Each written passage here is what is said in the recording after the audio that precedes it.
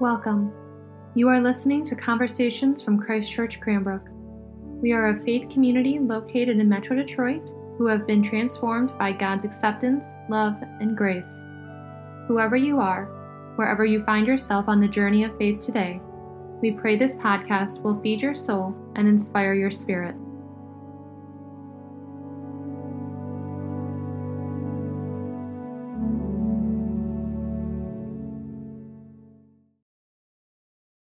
I speak to you today as a sinner to sinners, as the beloved of God to God's beloved, as one called to bear witness to those called to bear witness. Amen. If you are someone who is encountering some kind of after effect of violence or oppression or being cheated or being betrayed or any kind of offense that needs your forgiveness, that forgiveness is the only way for you to somehow respond to these effects, today's gospel is difficult to hear. Because when Peter says to Jesus, "Lord, how many times must I forgive another member of the church who sins against me?" And when Jesus says 70 times 7, Jesus' intent there is to somehow rhetorically say that forgiveness is always something we must do. And that's hard for us to hear if we're looking for some way of finding in the scriptures some kind of words of life, because the parable that follows in today's gospel is incredibly difficult for us to hear. It's about a servant of a king who refuses to forgive and then somehow is tortured for not being willing to extend the king's forgiveness. So today's gospel is a difficult gospel. If you have been betrayed, if you have been attacked, if you have been abused, if you have been cheated, if you have been neglected, and you're looking at today's gospel for some words of life. And today what I want to do to you is somehow convince you, those of you who are suffering, those of you who are wounded, those of you who are damaged, that today's gospel actually indeed bears some words of life. And to do that, I'm going to offer you a different parable that goes with the grain of the teaching of today's parable and today's gospel, but extends it and amplifies it and moves it in a positive direction. And I'm going to offer you my own experience of forgiveness, not because I want to speak as one with authority. I'm not a great authority when it comes to forgiveness, but as one who is under authority, as someone who has experienced the forgiveness that God can give us in this world in real time and space, and how that forgiveness can make a difference in your life and mine. And so I've chosen to speak from the steps here today to emphasize the fact that I'm coming to you as a witness more than an ordained person delivering a word. I want you to hear me as someone speaking directly to you, as someone speaking horizontally, as one Christian to another, about what God can do through forgiveness. And to get my way into this sermon, I've brought up before you a kind of parable that I encountered in 2002. A friend of mine was a photographer for National Geographic and other wonderful magazines, Stephen Alvarez. He has incredible skills. And he was doing some research in sub-Saharan Africa around people who had been displaced. And he was in a refugee camp in southern Sudan, and he met a man named Fred Taban. And Fred Taban was someone who told him a story of forgiveness. He wanted Stephen to hear this story, and as he was telling this story, Stephen took two pictures. And the first picture that you have before you is of Fred covering his eyes. And that was the picture that Stephen took as Fred described an attack upon his family in which his sister was brutally attacked and raped by soldiers from the National Islamic Front. And then the second picture you have before you is of Fred looking up over his hands. And that's the moment that Fred began to speak about his decision to somehow forgive the people who had done that to himself, to his family, to his sister. And not to seek revenge, to not answer in kind for the violence that had been done to him and to his family and to his sister. And that image, those two images of Fred Taban, were incredibly powerful to me, because at that time I had been studying all of the attempts to find a way to forgiveness that had been happening in sub-Saharan Africa, in particular South Africa. And I was moved by this picture, not because I was hoping to find some image of reconciliation for people who need to somehow find their way to justice, but because I saw in that image that Stephen took of Fred Taban a kind of parable of what forgiveness might look like, a positive parable of today's gospel. Because Fred leaned in to the promises of God given in today's gospel, and I had some work to do when it came to the work of forgiveness. And over the years, I began to think about things that had happened in my life, things that I don't talk about readily to me, to the abuse that I suffered as a child, and in particular one moment in time in which a family member who was older led me as a little boy away from a family gathering and did things to me that should happen to no child ever. And that abuse was a wound in my soul. It marked me in a powerful way. And it went on for 2 years until somehow I found a way to get out of it. And I never spoke to anybody about it, because that abuse was part of a whole system of abuse in my family. It was an inconvenient truth I could never speak. Something that I was convinced that people would not hear, that I would be blamed. And I suffered from that inability to both acknowledge what happened and to forgive. And then in 2014, 12 years after I had had that image of Fred Taban on my office wall,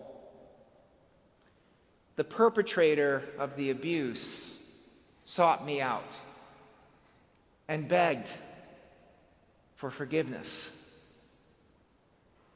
And before I could think too long about everything that was involved, but being assured in my mind and in my own judgment that this abuse, this pattern of abuse had stopped, so that I knew that no other child would be threatened, I forgave him. And in that moment, I felt a kind of expansiveness. I felt as if a burden that had been imposed upon me for decades and decades of my life, that burden fell away. And I felt in that moment that I stopped being a victim.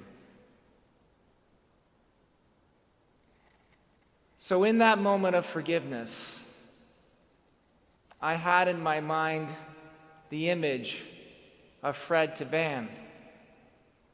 And I stepped into the place that he had stepped into with the hope that somehow the grace of God would be so powerful that I would experience some kind of transformation inside of me. And wonder of wonders, the minute I forgave that perpetrator, I began to experience the capacity to forgive other slights and attacks and betrayals and oppression. And I've been able to live an entirely different life because of it. I share this with you not because I want you to admire me. I share this with you not because I want you to forgive every single thing that has ever happened to you in your life, because that is not for me to tell you, but for God to say to you through today's gospel. I say to you and share this story with you, merely a witness to the fullness that Christ promises us when we forgive. Forgiveness does not mean that we forget. Rather, it means that we begin to remember differently. It means that the past no longer imprisons us, but opens to us a new future, where that past becomes a reservoir for empathy. And my experience of abuse never should have happened. There is no point at which I can say to you straightforwardly, as Joseph says today in our reading from the Old Testament, that God intended that abuse for good. So that when Joseph was abused by his brothers, even though they intended to harm him, God intended it for good. I cannot say that to you today, because what I experienced was so horrible that one of the people I have to forgive in this life is God. But what I can say to you is that by stepping into that forgiveness, that memory, that experience has become a kind of reservoir for empathy that has allowed me to speak words of peace and grace and joy and love to many, many people in many different circumstances. It's provided me with the ability to close distances created in this world and to find a way to be a better minister of the gospel. And forgiveness, I want to suggest to you, is one of those things in which there has to be a kind of divine appointment around them. Jesus is 100% right, of course, when he says that we need to forgive 70 times, 7 times. Jesus is right to ask us to forgive in a way that is infinite, because the minute we forgive, we enter into a new place and go with the grain of the gospel. But forgiveness itself, the moment of forgiveness, that can't be rushed. Some of you I know, because I know you all well, are experiencing an incredible wound today. Some of you are just barely coming to acknowledge something that happened to you in your life that continues to nag you and limit you and hold you down and keep you from being the full person God created you to be. Some of you are experiencing oppression or bullying at work or at school, and it's hard to forgive in those instances. So it's not for me to tell you that you must forgive today, but it is my place to tell you that God is going to lead you to forgiveness someday. And maybe today will be someday for some of you. What I can say to you today is that when God gives you the opportunity to forgive, that you will experience true liberation and true joy. You will experience the power of God in this world in a way that eludes so many of us so often. You will understand what it means to love in a way that somehow is able to defeat death. You'll find your way to the life, the fullness of life that God has promised us in Christ. And finally, I want to say today that there are many people who have tried to somehow harness the power of forgiveness politically, to make it into a kind of way in which societies can be remade. And there is a good intention behind this, because forgiveness is not a luxury in this world, but a necessity. If we do not forgive each other, I fear for who we will be as a people. And there have been different points in our history in this country and in this church and in this community where we have found the ability and the words to forgive one another.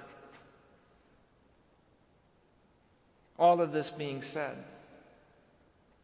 I want to say that there is a kind of witness that we can do, but we have to be careful about how we make it politically. Because too often we can tell others to forgive the crimes that have been done against them so that we can be absolved of any responsibility to address those crimes or to somehow advance the justice that needs to occur. The witness that we give of forgiveness has to come from the very fabric of our lives. We have to find a way to bear witness to the forgiveness here, to the forgiveness we seek, as well as to the forgiveness we give. And in that way, forgiveness becomes alive in a body of believers in a way that becomes salt and light to the world around it. Early on in this pandemic, I wrote a poem that I want to finish with today. It's short. I was pondering that whole phenomenon of sheltering in place. Let's break ourselves open. Let our insides out. The heart was never made to shelter in place. It heals by bleeding. Forgiveness is a moment in which, by breaking ourselves open and stepping out of the necessity to continue the cycle of violence, we actually become strong and not weak. Forgiveness comes in that moment in which we let our insides out. We find ourselves more protected than we could ever be before. And our hearts, by bleeding, heal. For Christ, through the forgiveness that he gives us, gave it by shedding his blood. And in shedding his blood, he gave us life. And so when we forgive, when we let ourselves bleed, we find life eternal. Peter asked Jesus, "Lord, how many times must we forgive?" And Jesus says, 70 times 7. Amen.